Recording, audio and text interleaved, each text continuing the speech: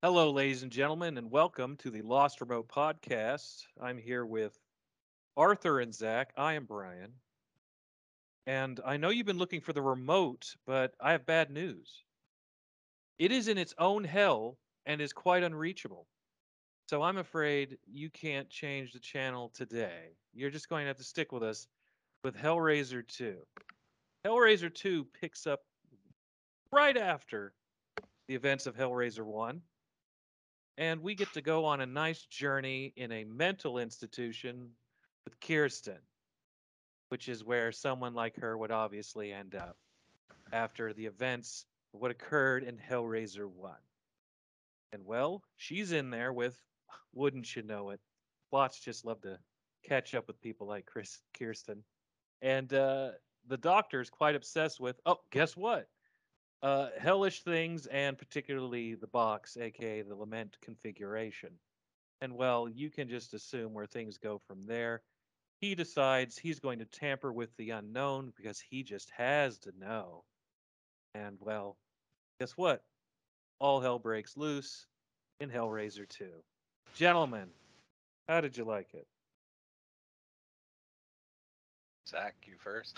I enjoy it. I like a lot of movies like this where the first couple minutes is a recap of the first one, so you don't really need to go back and watch Hellraiser because you get all the high spots, including "No, do not do that," which is the highlight of the first film for me. I enjoy it though; it's a good movie.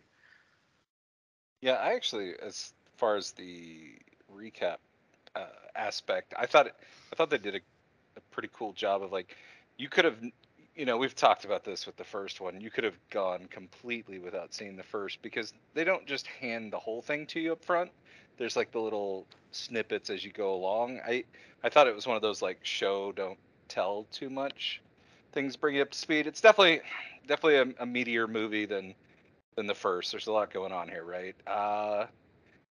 Overall, man, if you can survive the "get 'em off me" scene, you can survive this movie. It's definitely interesting. There's definitely some stuff to talk about. Would be the initial thought here. It's not going on my boy. Can't wait to watch this again next year list. Yeah, folks, what Arthur's referring to is when I talked about the doctor, he uses Kirsten's story. Is Kirsten, right? Kirsty. Kirsty. Kirsty's story about the mattress that because we get Julia back. Julia's back, everybody. Julia. Yeah. So he he can't help but try to see if he can't replicate what happened with Frank with Julia. So he has one of his mental patients because he's got access to a load of them, and one of them is obsessed with like he thinks he's covered in bugs, and he's constantly they have to like restrain him because he's constantly Maggots, trying Michael. maggots, Michael, maggots. He's constantly trying to get them off of him, and he's screaming, get them off me," all the time. I think it's the only line in the movie he has. And so the doctor, the scene that Arthur's describing is or talking about is doctor gets the mattress that Julia died on, puts the patient on the mattress with a straight razor, and you can imagine what happens from there. And yeah, Blood sacrifice. yep. No, yeah. So this movie. All right. What was our just like to bring back like the initial thoughts of the first one, right? A little slow. Yep. Um, it's an interesting launch into concepts, but this one, definitely delivers across the board on everything, right? You get the peak into in more of a peak. You spend a full act plus in their version of hell. You get backstory on the Cenobites. You get um, the gore ramped up. I think it pretty much, as far as sequels go, this is one of the better expand on the concept things, right? Like, anybody not feel that way, or No, all I do know is I was just a little wrong from what I said in the first one, which was that bug guy or whatever, doesn't make another appearance because he does. I just forgot about him. Yeah, he does. Yeah, he's in that. He's at the very end of the movie, but yeah, I don't think With you see him again after that. yeah, I like how the doctor is able to take full advantage of all his patients to bring back and resurrect Julia. Yeah. How he just gets to lead them all to the slaughter, and he obviously works in a very observant hospital where 30 people come up missing in 2 days. Arthur. Arthur, No you're noise. muted. Which is good because then I can't yell at you for whatever notifications you have on like your PC next to you that you need to mute or whatever dings we just heard, Zach. Please turn those off. Apparently, you can. No, I know. You couldn't hear me yelling at you about it. Is what I'm saying. Yeah. Mute your PC.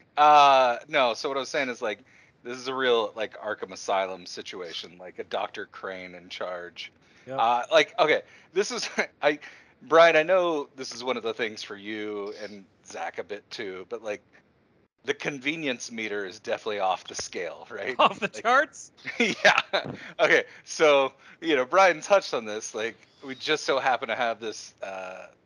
psychologist, therapist, whatever he is, who happens to have a study filled to the brim with multiple cubes, maps, a picture of, our pinhead Yeah. pre-transformation. Like, so is this a situation? This one of the things that really kind of hit my head, and this is where I'd really want to hear Brian kind of roll off, is like, in this world, how prevalent do you think theories and mythology around these characters are for this one guy obviously obsessed with to have access to so much, but like is there more? Did this guy just really get lucky and go to the same place in Calcutta to get backstory, or like what do we think about like this world's basis of demons and Okay. familiars, Okay. So I can kind of answer that. I haven't read the comic books myself, but I am aware of them, and I know that there is an extended. Obviously, when you do a comic book, they extend the lore heavily, and even though it's not touched on in this movie, you could consider that a sweet treat. So in the comic books, there's an extended universe in the comic books, and it is touched upon that not the box isn't the only gateway to hell. So so it's not terribly unique, but in itself it is unique. It's the only version of that. Those other boxes the Doctor has are obviously going to be replicants, which he collected.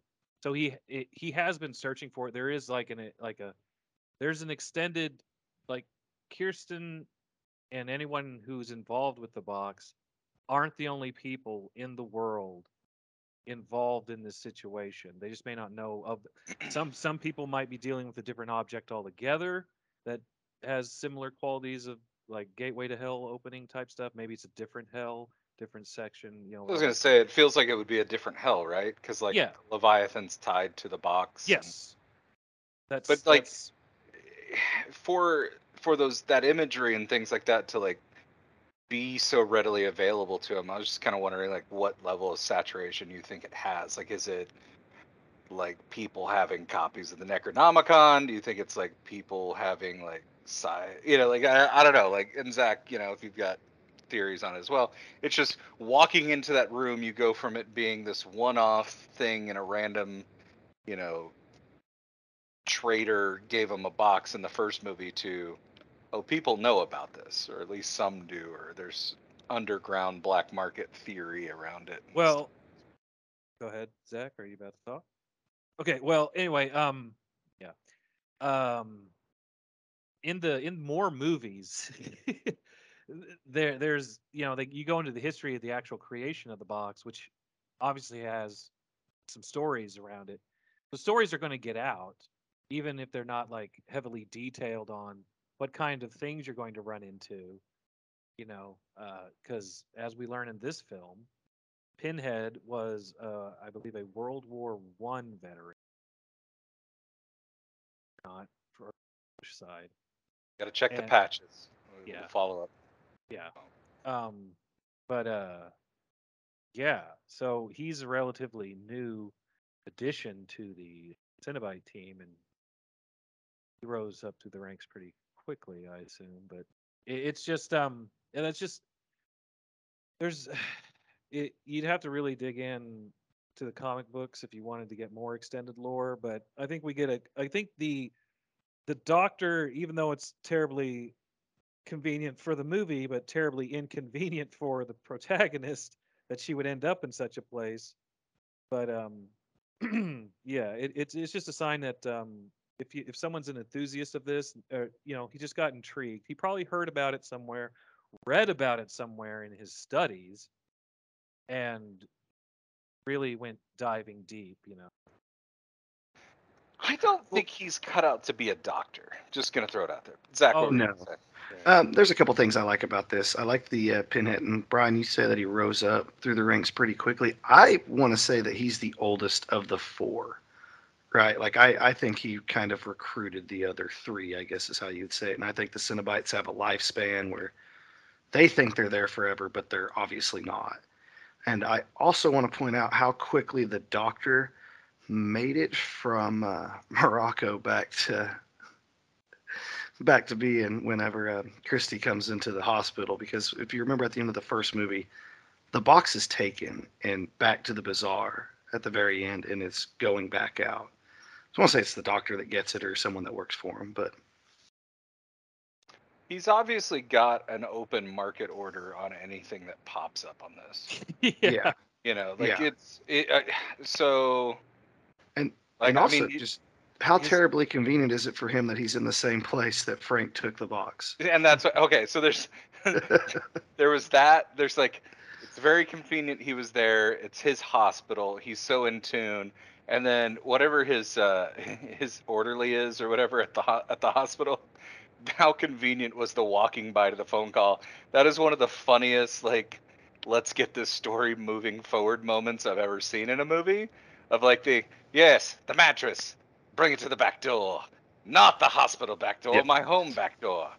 The Yes, house connected to the the hospital. nefarious one, the one that's evil, and the guy's like, maybe I I should look into this doctor. I don't think he lives he might live on the ground. Oh, sure, but no, I Oh, mean, I'm talking about the placement of the guy that went to Oh, investigate him. Just yeah, how funny it was, almost like Looney Tunes, like, oh, he's getting the mattress, right? Like, yeah, it was just the yes, I placement agree. cracked me up. yeah. Other than that, I mean, like that's when you're getting like they moved stuff forward, which thank God compared to the first one. Let's move Yes. stuff forward, right? Like I don't have a Yeah. problem with it. I just thought a couple of those elements were funny.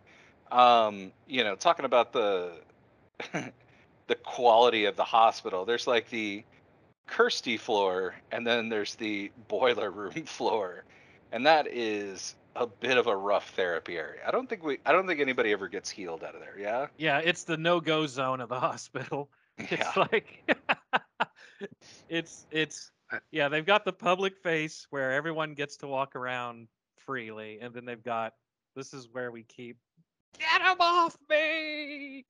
Yeah, it's like, well, here's our hopeless cases. well, I mean, to be fair, most of those hopeless cases aren't there anymore because he fed them to Julia. Yeah, it's just one of those highlights of it wasn't exactly there to get them better. It was just a place to store them. And Yes. by the way, so our male protagonist, the other doctor, orderly, or whatever he was, that guy deserved to die because he's an idiot. When he walks into the room of all the corpses and there's just one person, one woman there, and they know, like Kirsty's been telling him, we got to stop him from resurrecting this one woman. We got to stop this one woman. And the only other person he sees in this house is like, oh, Yeah. she must be she's a good person. She escaped. The dude's an idiot. Like he just, I was whenever as soon as he started talking, it's like, oh, you're dead, and I don't want to call him an idiot. I just want to call him a victim of plot. There's a lot of victim of plot here. yeah, that's a good point. I I think there's something intoxicating about Julia, so I get Well, it. I mean, It I don't think I would ever, in a situation where I'm in a room full of like 20 corpses, be like, hey, I should make out with this chick I just met. I have a feeling she has some level of control that is not just what she looks like or whatever. I don't know. I think there's a little bit of a paralyzing effect in there. Like he's not thinking straight. Might be So, a pheromone.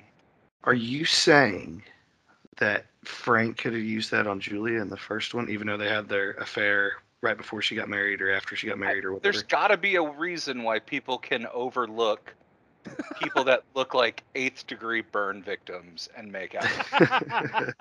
Because like there's the thing where Julia comes back when she gets her first sacrifice, and she's just blood covered, and even with some gauze on her, he's like, okay, like we can get it on here. Like there's gotta be something that helps bridge the gap between normal human, like you would just roll in a ball if someone like that was touching you and gooing on you. Like there's gotta be a certain element that's slightly changing perception. I don't blame the guy once he got into that room. I think Okay. he was like a fly in a spider's nest, right?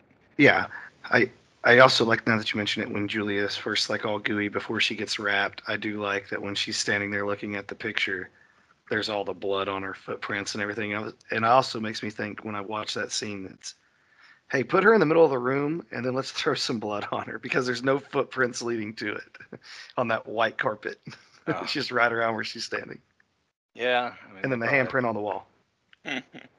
I got a quick question. This is one of those like doesn't help for the people who haven't seen it, but the when Kirsty first gets the image of her dad doing the "I'm in hell, help me," what characteristics on him was she able to use to separate between her dad and Frank? Because I kind of thought that was Frank the first time, like I saw it, because it's just like this bloody, skinless dude saying, "I'm in hell, help me," and it's like that doesn't look like dad. Like, what features are there on these people that makes them? I That's like plot denial. That's obviously Frank. I believe he admits to it being him. Yeah, It's just like, what, come on. yeah, She just I want to say she thought that the Pinhead and the rest of the Cenobites, they destroyed Frank's soul after he escaped, and so she wasn't. It didn't occur to her that he could still be able to make that contact. But yeah, I agreed with you too because that's some creepy Frank stuff. And I mean, I thought that I didn't think it was her dad either, but all right. I thought Just one of those quick random thoughts. So like, all right, let's kind of get into more of the meat of the dipping into hell. But there was, oh, all right. So one of the things, what would be fun, real quick, just one more thought there. I think it'd be funny to have like the both in this movie and the first one to have more of a montage around the when they're oh getting their god. skin back. Like the when they're doing their like rebuilding the body. Because like I think you could do like the, you know, drop a Girls victim, get a just little wanna have skin, fun. trying outfits, doesn't work yet. Like oh. Pretty woman walking yeah, down the I street. was I was gonna say they should have taken from Karate Kid and been like, "You're the best around," just as she shoves her hand right into somebody's back of their skull. But it's like tries on a mini skirt and then like your one of the legs is still skinless on the back and it's like I don't think so yet. She's like oh, okay, like Well, they get. you ruined it, so now you got to buy it. Like, ugh. uh, all right. Quote why? We're not into quotes yet. Brian, do you want to talk about our descent into hell or anything like that? well, sure do. I think this the sweet treat might slip into this, but what I like about this is so the doctor eventually restores Julia, folks, and then he wants to see the other side of things, where she came from, blah blah blah, because he's got to know. Well, there is another plot convenience. There's a young, apparently mute, young lady that is also a patient, and folks, she's obsessed with solving puzzles. But so they give her the puzzle to solve, she solves it, opens the door, right? While the doctor and Julia are observing from like a little spy window. And all the like little gateways start popping up in the house. And they come in, and the regular Cenobites are gonna, tell Tiffany what for. Tiffany's the name of the girl. And our priest man, Pinhead, comes in. He's like, "Wait, no, wait," blah blah. And they're all like, "What?" He's like, "It's not hands that call us; it's desire." And he looks I over to really where dug. yeah, that's what I like about Hellraiser. It's like they know the difference. They know why they're here. They can sense that shit. That's why I don't like the new one.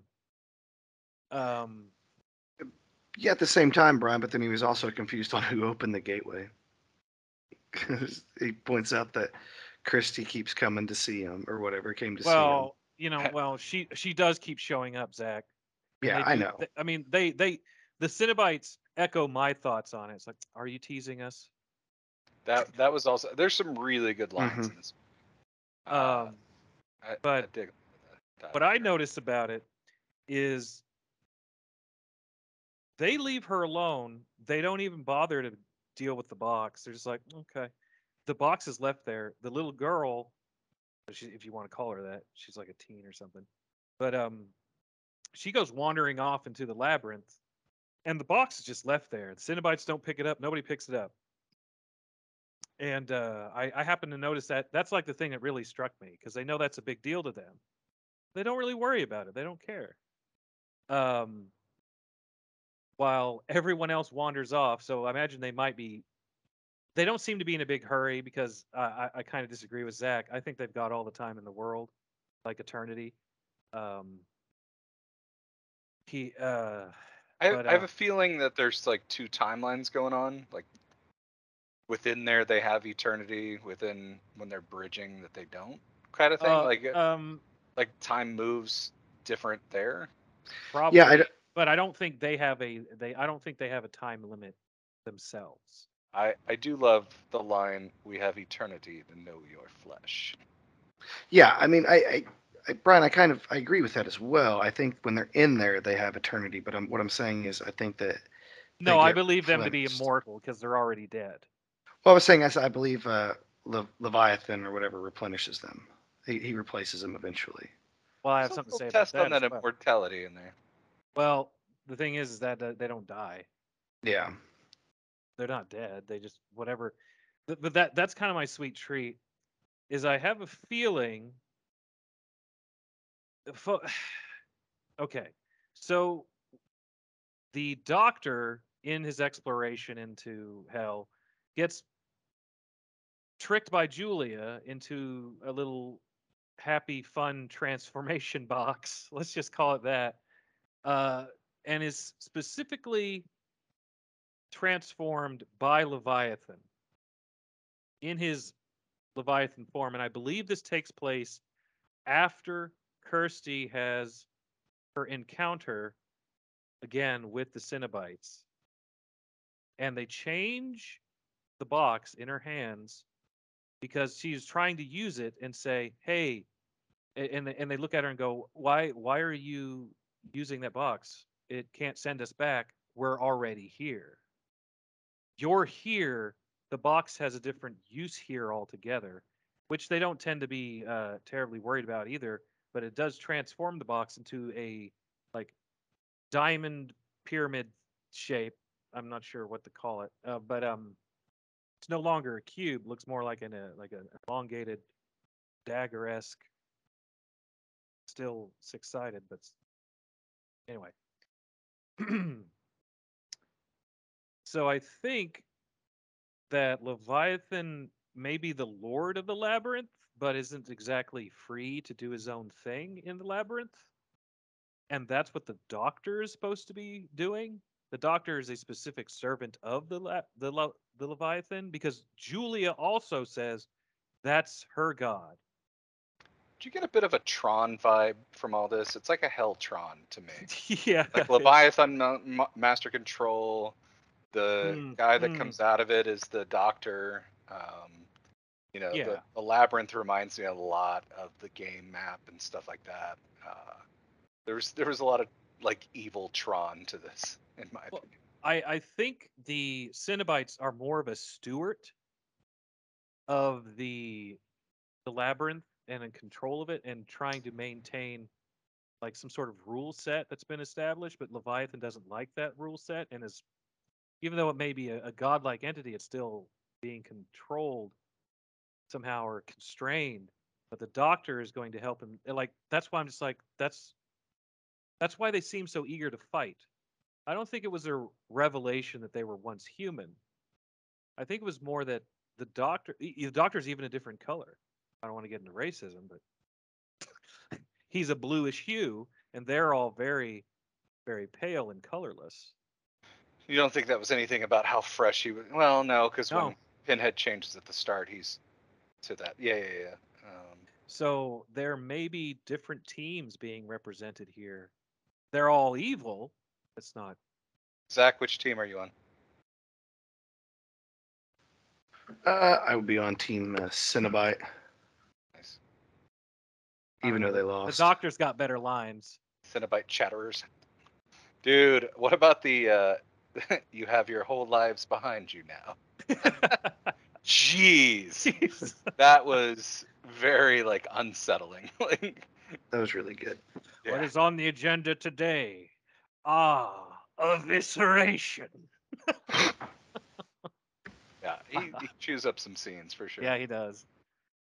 My favorite line in the whole thing, since we'll just get to that, is when he first comes out of the box after transformation, the Doctor, and he's like, "And to think, I hesitated."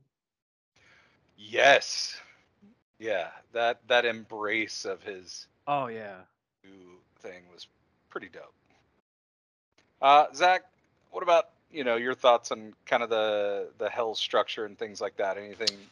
Uh, no, I really didn't think. I like that if you can get on top of the maze, you can just walk to the straight to Leviathan when it's shooting it, like looking through it. But no, I mean, I there's a lot of things I enjoyed about it. I enjoyed how obviously Christine Tiffany could never. They remembered where they came from really well for a maze. Like whenever Yeah.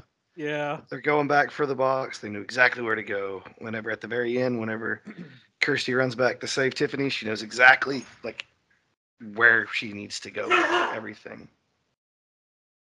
Well, I kind of think like I agree with you there that it really shouldn't have been so easy, considering it's called a labyrinth. But I think it's more of like because the Doctor also describes the labyrinth of the mind, and I believe what the deal is this place reflects your own inner thoughts of yourself and your soul, and it's if you really want something hard, you could probably just find it, like just walking around and then like, oh, here's the way out because I'm really want the way out. Now, if you can manage that, they don't really explore that much, but I assume that'd be the case if you were ever stuck inside I the think if they were place. more corrupt, yeah, they would have trouble leaving. Yeah, Yeah, exactly. I do like how both Tiffany and Christy, to show that it is their personal hell, they both found their like I Yeah, don't know, childhood homes or whatever, like their inner traumas, and they had to deal with them. Like Christy with getting to see Frank and Julia again, and Tiffany with just her mother begging for the Doctor to help her daughter. yeah. It's not too different from the second Oracle from Never-Ending Story. Yeah, This just seems like, It's been a while since I've watched but yeah. I just that's this place. I just like the exploration of it. Like I really like it. Like there's some cheesy stuff obviously, and I think the fight could have been a little better. And some of did anyone notice there's a lot of close-ups? yes, like every time the hooks get thrown, there, Yeah. yeah. It's like, oh, here's where it starts from. Oh, here's where it goes, hits him. Here's where it pierces the skin. Here's where he, cuts it Yeah. off. It's like, wow. I mean, like everything. Yeah, a lot of close-ups. Especially on the people. that. Mhm. Everyone's gotta get over here. That's a problem. From the little hooks. Need a little Mortal Well, Kombat in there. it's because he shoots like 10 of them and usually rips people in half. doctor. Okay, folks. I've got to say this about the doctor. He's just like a real ominous, freaky thing. You can tell he's playing for a different team for different reasons, right? His design is very different-ish. He's still like a hellish S&M look, right? But he's got a blue tint to him. But a lot of his craziness that he can do is very organic and fleshy. All the other Cenobites are just like their regular flesh, but like twisted with materials. It's like these are like the human demons. Like these would be like human designs if humans were really demon-esque. But this guy is designed by the evilness of the realm itself, and it's using a more fleshy motif. Because what happens is he gets out and he's got the regular kind of look, doesn't have a whole lot going on, but then this tentacle phallic thing comes out, opens up with a metal spinny thing that resembles a lot of the tools he's been using on people, plugs into his head, and I guess drills into his body and burrows out a way for it to extend its fleshy tentacles out of his hands. He's pretty gnarly when you think about it. I thought his design was pretty cool. Yeah. I don't know. Yeah, I like it too, Brian. I like the wires that come across his face. And, Yeah. yeah.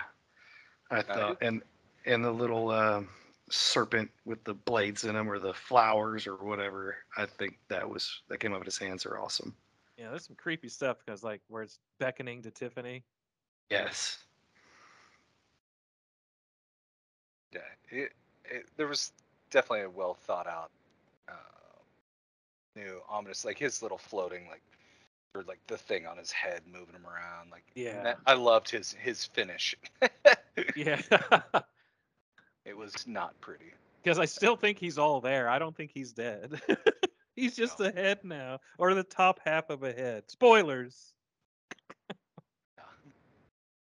Speaking of, I mean, like, I think unless there's some other like overall, subtext or anything else to talk about, or Zach, what do you got? Not a subtext, but one of my favorite little scenes is the wind tunnel when Julia's skin just stays on the Tiffany and her body flies out of it. I like that. It's like, wait a minute, you killed all those people for just a jumpsuit? Hey, you know. Yeah, I really like the Kirsty's use of the skin at the end. Like, Yeah. I Yes. did not see that coming. That's what I'm talking about. Tiffany's fighting, the doctor or whatever, and and Kirsty is able to run back, grab the skin, and come back. Awesome. I have an idea. Let me run 6 blocks away and grab this Okay. flesh suit and It's come awesome. back. Now we know where Hannibal Lecter got the idea. So this one wasn't. Do you guys know? I know this wasn't directed by what's his face? I just blanked. Clive? Barker. Yeah. Do we know what happened with that? Is he a fan on this one, or? I don't know. I didn't don't- I'm not sure he would have been like overly enthusiastic about all the aspects of the movie, but I think there might have been some stuff he'd been okay. But I think he probably would have not preferred it to go the way it guessed. Yeah. The director of this did go on to direct A Doggone Adventure 2018, which seems like another layer of hell. Telepathic dog enlists a group of fun-loving kids to help him solve a mystery. K-9 detective leads the children down a road filled with action and adventure. Okay, he also directed Power Rangers in 2 episodes of Power Rangers in Space. So, Zach, that's not a doggone adventure. I'm just saying he likes the super. I don't know what to think about that. Man's got to eat. That's what I think. Uh-huh. All right, sweet treat. I'm going to say that was a sweet treat. The movie doesn't outright say it, but it alludes to the fact that there is a conflict between forces in this hell. It's not a it's not a unified utopian hell. It's Sure. Yeah, there's trouble in non-paradise. yeah, Oh, exactly. to loop back real fast. Like, what did you think about the ending? I kind of thought like if you cut it with the like, there's two workmen that show up at the house with the mattress, and one gets like pulled into it. I Halfway would have cut into it. right there. I would have cut right there. Yeah. What Yeah. did you think about the monument that rose up with all the different pieces and moving parts? And Okay, here's what I think about it. I think it was a little too on the nose, it was like why because it kept going close in on all the stuff they did on it. They really wanted to show it off for some reason. It's like I don't. I think it was just a little. I think it felt a little forced to me. I'd have been okay with them just being sucked in halfway into the mattress and the guy finding him. I would have done the suck in and then like cue like some 80s theme song for Hellraiser 2. Some of We're the Hellraisers. Ain't gonna raise no hell. I like the very end where it zooms in on the guy who sells the box in the first two movies. What's your pleasure? But yeah, I mean, I yeah, don't think we see him again after that. Don't quote me on that, I guess, because I've been wrong before. it's okay. All right, I we've think got that's the last time we got him. Zach with assignments tonight, so we need to keep moving forward. We I don't know what we're gonna do about episode 1 from the season. The Lost audio's episode, maybe. It's gonna I, take a lot to rework, or I think maybe we revisit it soon and probably. just re-record. So we had a little bit of a audio trouble that's ongoing. Not that we've ever had perfect audio. If Um, if if I would have to say something about it, I was like, I think we could have done it a bit more justice, and now we got that opportunity. I agree. I'm not mad about losing. So we talked about Killer Clowns from Outer Space, and I think we'll come back to it. The thing that we're not gonna worry about wasting time on, or not wasting, but burning a bunch of time on, is going back over the list stuff. We'll just roll with what we got. Yeah. Oh, and Zach. Oh, Zach. Hands on the mic, man. Why? Yeah, there you go. Mute, then handle, then unmute. Oh god. So yeah, we've got our rankings pulled over. We did some trimming, bring the list. So we're gonna rank Hellraiser 2 here at the Lost Remote Podcast. We've been away for a few months, but we took our season 2 list, trimmed out some season 2 movies, brought back our top 3 and our bottom 3, and added 4 in the middle to help give us some guidance. Now we want to see where Hellraiser 2 fits in. I'll go ahead and read the full list for everybody when we do, and then we'll go from there. yeah, I was about to say I don't remember what's on my list. I don't remember my top three and my bottom one. He's got it. He's got it.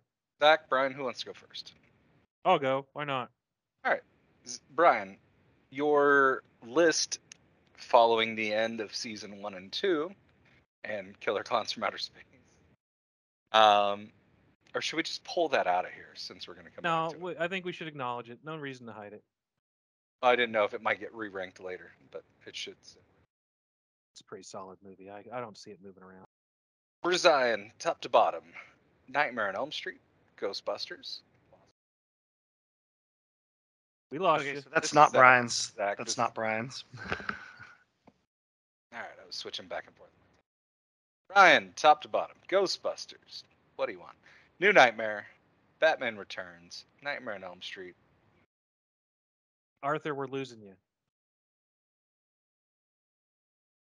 You shouldn't be losing me because I'm on the mic that's on my head. Yeah, I was I'm just get cut out like Yeah. after Nightmare on Elm Street. Okay, let's. All right, am I here now? Yeah. All right.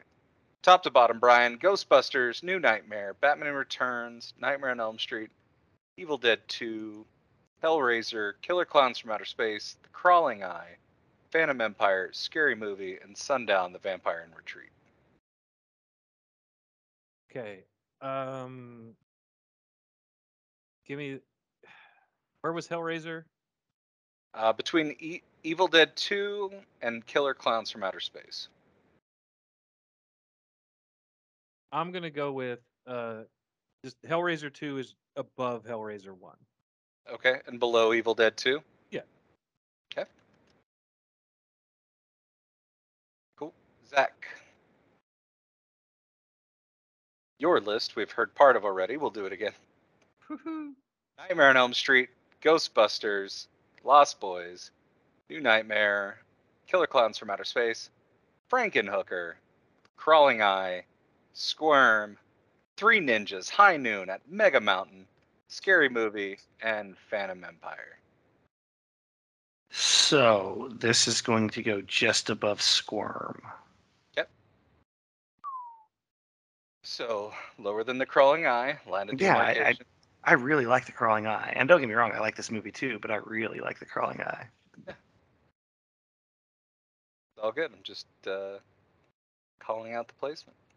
All right. Looking at mine: Ghostbusters, Batman Returns, Killer Clowns from Outer Space, Edward Scissorhands, Gremlins, Death Race 2000, Crawling Eye, Three Ninjas, High Noon at Mega Mountain, Down the Vampire in Retreat, and Phantom Empire. Yeah, I don't know. I might watch Three Ninjas, High Noon at Mega Mountain again before.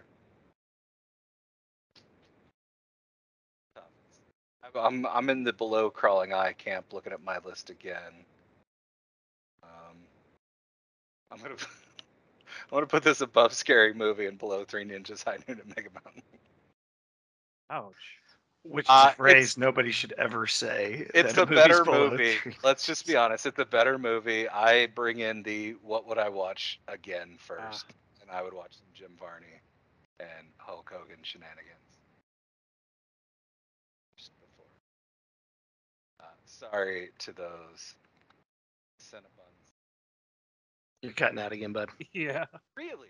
But we did get Cinnabons. Yeah. Oh no, my apologies to What's the in the box? It is a better movie. Like I'm not saying that. Part of our ranking is Yeah. is a Yeah. weight. There's a weight component on what do you like to watch. And the other thing, there just for the like the edification of the people listening, our lists are different because we choose the middle four to bring forward to give it some placement to go against season to season, and so as we go along, those split up. So that's why those are a little different there. Bring our top three or bottom three, and then four rando, and now the first two of the season. Let's pair this movie. You're having a lovely evening. You want to sit back and visit the labyrinth. What other movie will you watch with it, and in what order? Zach, Brian? I'll go. Funny enough, I will choose Labyrinth. And once I said it out loud, I hate you so once much. I said it out loud, I was hate like, you so much. That was mine. Yeah. What order? We will start with the kid-friendly film Labyrinth, and put the women and children to bed, because then it'll be Hellraiser 2. It's a Alright, barn Zach. burner. I only had one pairing, and I didn't think Brian was going to take it, but okay, I'll come up with another one real quick. I am going to pair this with the Arthur pulling his beard hair out. I'm going to pair this with Wishmaster. Wishmaster. That's one I haven't Nice. seen, but I want to get on here at some point. Oh, really? Yeah, I haven't Okay. seen that since I was in high school, but yeah. Which one's first? We'll watch the Wishmaster first. It's kind of a choose your. What are you man. saying? Yeah, yeah, it's weird. So it's kind of like a choose your fate for the evening type of thing between. Oh Yeah. yeah. We've got to get a better audio setup here. All right. I was a little lost on what I would watch with this, but I did see Nightbreed earlier this year. So I think I'd do the old director's cut of Nightbreed. I think Hellraiser 2 first, then Nightbreed. General, I think we already used the Hellraiser somebody do a Hellraiser 2 or 1 and 2 before? I did. When we Yeah. did Hellraiser 1, I suggested just going straight into Hellraiser 2 immediately Yeah. after. Yeah, and then we made the joke of how you could just skip Hellraiser 1 and watch Hellraiser 2 because the best parts are the first 10 minutes. Right. Well, yeah, and I like how it kind of jumps back and forth. It's not just like the 10-minute clip at the start. There's a little more opening to it, but yeah. So I will make sure this is out by Halloween Day. Schedule the last 2 weeks have been weird, and then we got to the audio for Killer Clowns, and it was garbage.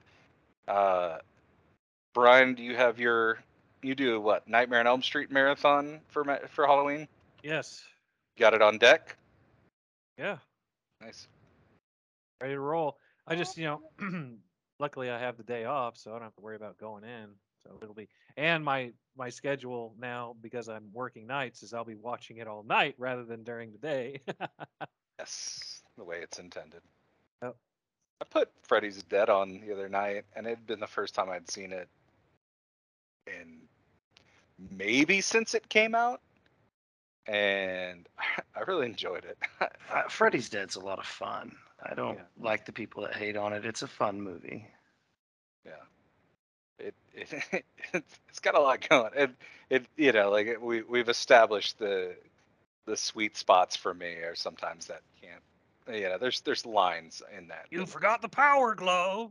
Yeah, awesome. Just Yeah, the movie's great. The hearing aid and stuff. We'll get to it. Brian and Mhm. Zach, I don't remember if you had dropped off yet, but Brian and I had talked about, instead of doing all the Nightmare movies at some level, doing some like lumping together, like multiple at a time discussion. So, we'll get there. But, Yeah, it's whatever.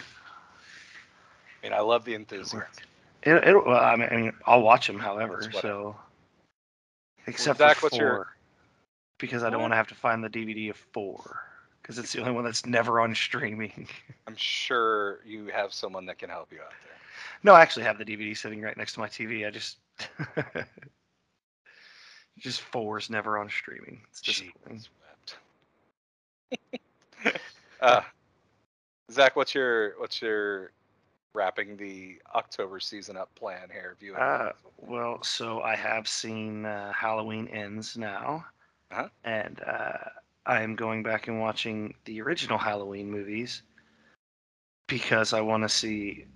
I'll have to watch Halloween H2O, which is not one of the original ones, I guess, but and then Halloween 2018 because I want to see 3 sequels to the original Halloween movie. So we got Halloween 2 from the 80s, and then I actually do want something else from you, because you talked to me about it, but I've talked about Halloween Horror Nights here before. I would like you to provide a little color around Oklahoma City's own prestige Halloween event and how it went for you. all right. So here's going to be very first words. Man, fuck Fright Fest. It was the worst ever.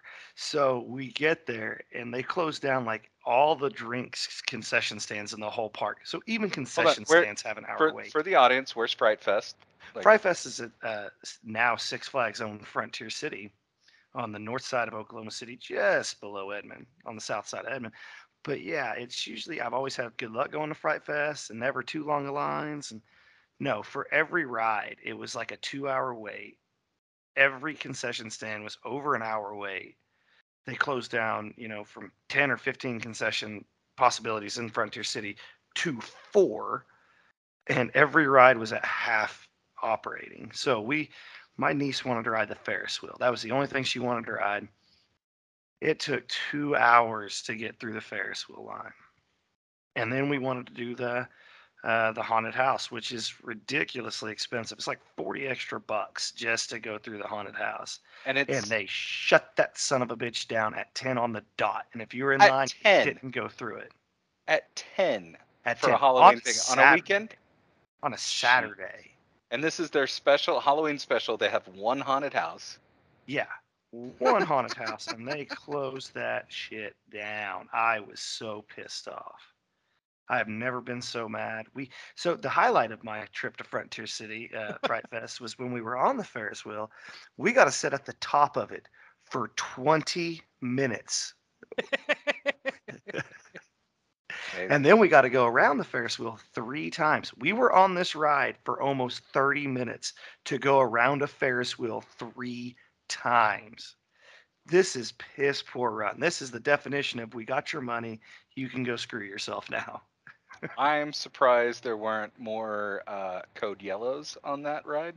Yeah, there was a kid that was behind me in line, said he'd been there since 4 o'clock, and that was the third thing he was on. This is at 9:40. That's awful. 3 rides. and Uncle Zach, it's raining. No, it's not rain. It's not raining. No. But another highlight of the Ferris wheel was the girl that was in the car next to us, because they load 2 cars, skip 4, load 2 cars, skip 4. The worst design for and just execution of how to do an amusement park. But the girl beside us, when we were at the top for 20 minutes, she was afraid of heights. And so we're at the very top of the Ferris wheel, not moving. And this is Oklahoma wind, so it's 20, 25 Oh God. It's just wicked. And this girl's she's laying in the cart next to us, crying. Yeah, I would have been screaming. I actually hit a point where I was done with Ferris wheels. As I got a little older, I'm also not great with heights. Yeah, And we were in Austria, and there's like this one from like the late 1800s. It's like the first, or like Europe's first, or whatever. And it's the one they used in the Crawling Eye.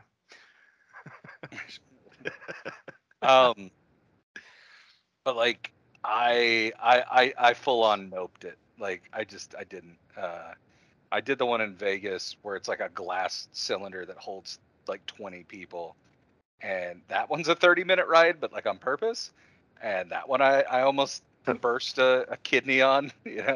Don't they serve drinks in the one in Vegas? Oh, not only that. We were on a corporate trip, and we had an open bar for a full hour before it. Ooh. Which I went to the restroom right before, but like the the coordinator of it, we'd gotten to be friends over the couple of years, and she ran up to me like with like 20 minutes before a ride, and she's like, "Guys, I still have like 60 drink tickets. Can you go order more?" And it was like, "Okay, I guess." And like before getting on, I went to the restroom, and then I get on there, and we're like 18 minutes deep, and it's like, oh no. Oh no. And like when it got to the top, everyone in there, the Bellagio fountains were going. And like I'm like sneaking to the other side thinking maybe I can use the restroom in a cup or something. And the the vendor we were working with, his wife, who's great, she turns and she goes, "Arthur, what are you doing?" And I'm like, "Traffic, I have to pee." And like instead of being like, "Okay, I'll buy you time," she's like, "Ha!" Grabs the CEO, is like, "Arthur's gotta pee."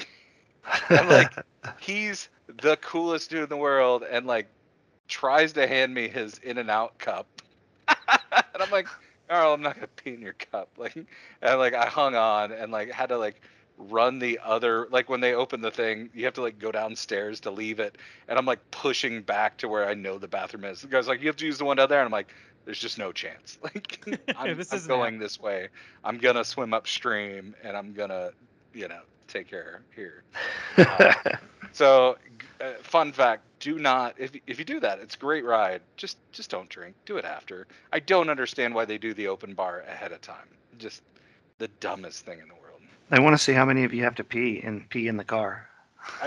I don't get it. Like it's a 30-minute ride plus, like whatever.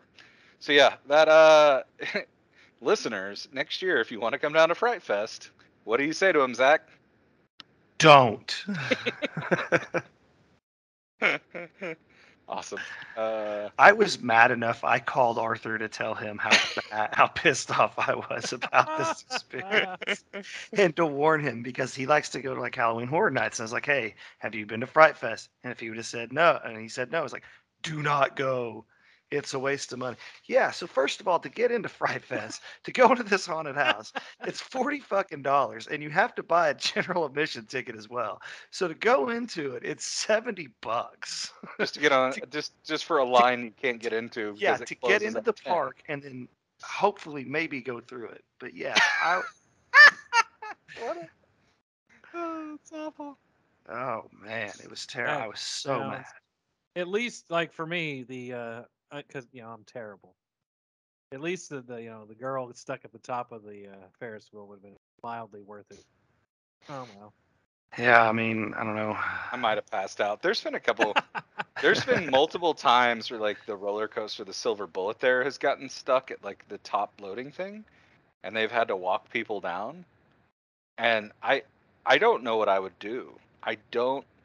They would have to like straight jacket, like I'd just be like, put me on a plank. I literally do not know how I could handle that situation without being tied to something and like blindfolded and guided through it. I just yeah. don't. I'm at that point where I'm like crippled by heights and wind and stuff like that. No, yeah, it was a very frustrating evening, to say the least. And and it's $25 to park there now.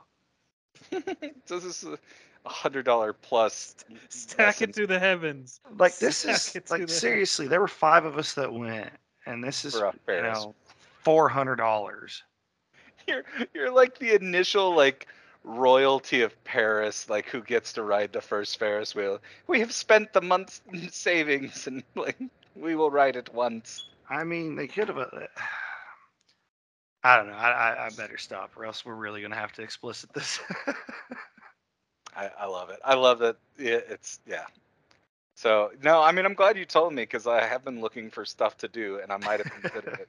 Tonight at the drive-in was first Friday the 13th, the original, and Nightmare on Elm Street. It's kind of a cool double. Aw. That's a good one. Yeah. So Your suffering sustains me. I'm glad. 'Cause I was pissed. Food, real food. Nom, nom, nom, nom, nom. No. So do you guys want to know what we're watching next? I do. I am deadly curious. So Brian mentioned in the episode that nobody will probably hear last, that we recorded last, Killer Clowns from Outer Space, that he does not like it when we open up a series and don't close it off. So we're going to close off the first series we opened when we started this show, and we're going to watch Poltergeist 3. Huh. It'll be a first watch for Arthur. Yep. And it is currently available on Tubi, which is where I'm going to watch it, or you can go to Pluto, which and all the other. That's free a hell apps. of a trip, man. But do not use the Redbox app because the audio sucks on the Redbox streaming app. I'm not Hell, gonna man. get my ass to Pluto just to watch that movie. Would you get your ass to Mars?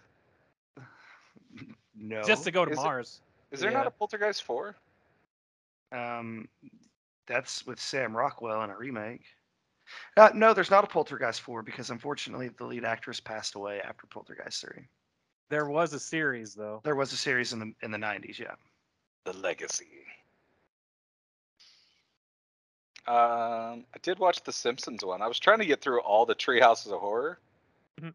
There's so Mhm. many, but Yeah. I got That's through, what like, happens for a six. show that's been on for 9,000 years. It's like Yeah, the I original watched- cable cartoon. I did watch the new one where they had the whole episode dedicated to an It, redoing It. It's kind of fun. Speaking of burst kidneys, when I went to go see the first It, when they did their actual movies and not the miniseries, yeah, I was struggling at the end. I could feel it in my kidneys. I was like, shit, hurry up, kids, beat this damn thing. Luckily, I think I saw the first at home and the second at the drive-in, so I just went like halfway through and it was audio at the snack stand and stuff. It worked. Every time there was a kill, they released a balloon. It was awesome. It was cool. You'd see a red balloon going in front of the That's screen. pretty amazing. So yeah. I don't know. Hopefully this levels out a little bit more. Me and Brian did some work at the start, so we would like people to listen to this, even if they wouldn't have. But we'll get back. We're gonna be working on it. Poltergeist 2. I guess are we doing a Thanksgiving theme with that, where it's like Poltergeist? We're doing Poltergeist 3. Yeah. Whatever. There's a couple of them. Poltergeist. Poultrygeist, yay! I do have one question though, and I haven't spoken to Brian about this. Brian, did you watch the Lord of the Rings, Rings of Power? No. Okay. I will rewatch the Lord of the Rings South Park, if that counts. Yeah, not pay. Pay.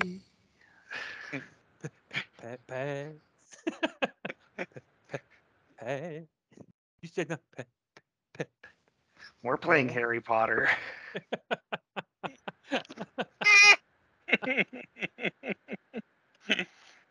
All right. I don't really like water.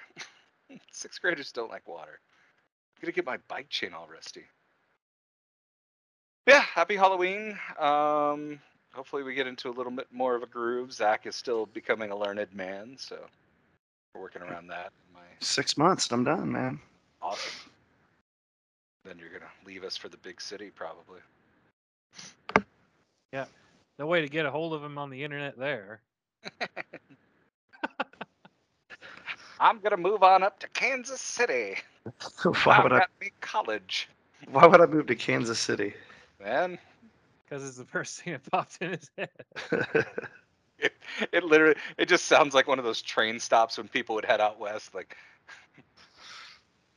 it'll be the going to gateway Kansas to the City. future, We're off to Salt Lake. where I can be free from the religions of the East. All right. Thanks for joining us, Zach. Any other thoughts before we turn it to Brian? No, sir. Brian, Folks. take us home. Zach has already done our don't you do that now, don't you do it. But he's right. You enter a home expecting an evil monster that is a woman, you should consider all strange women that evil monster. Don't be foolish and enter the domain of the evil creature and assume that some beautiful woman in a dress who doesn't appear to have been crying at all is not that creature. Just don't let the plot destroy you. And you should be fine. Good luck, everyone. Happy Halloween.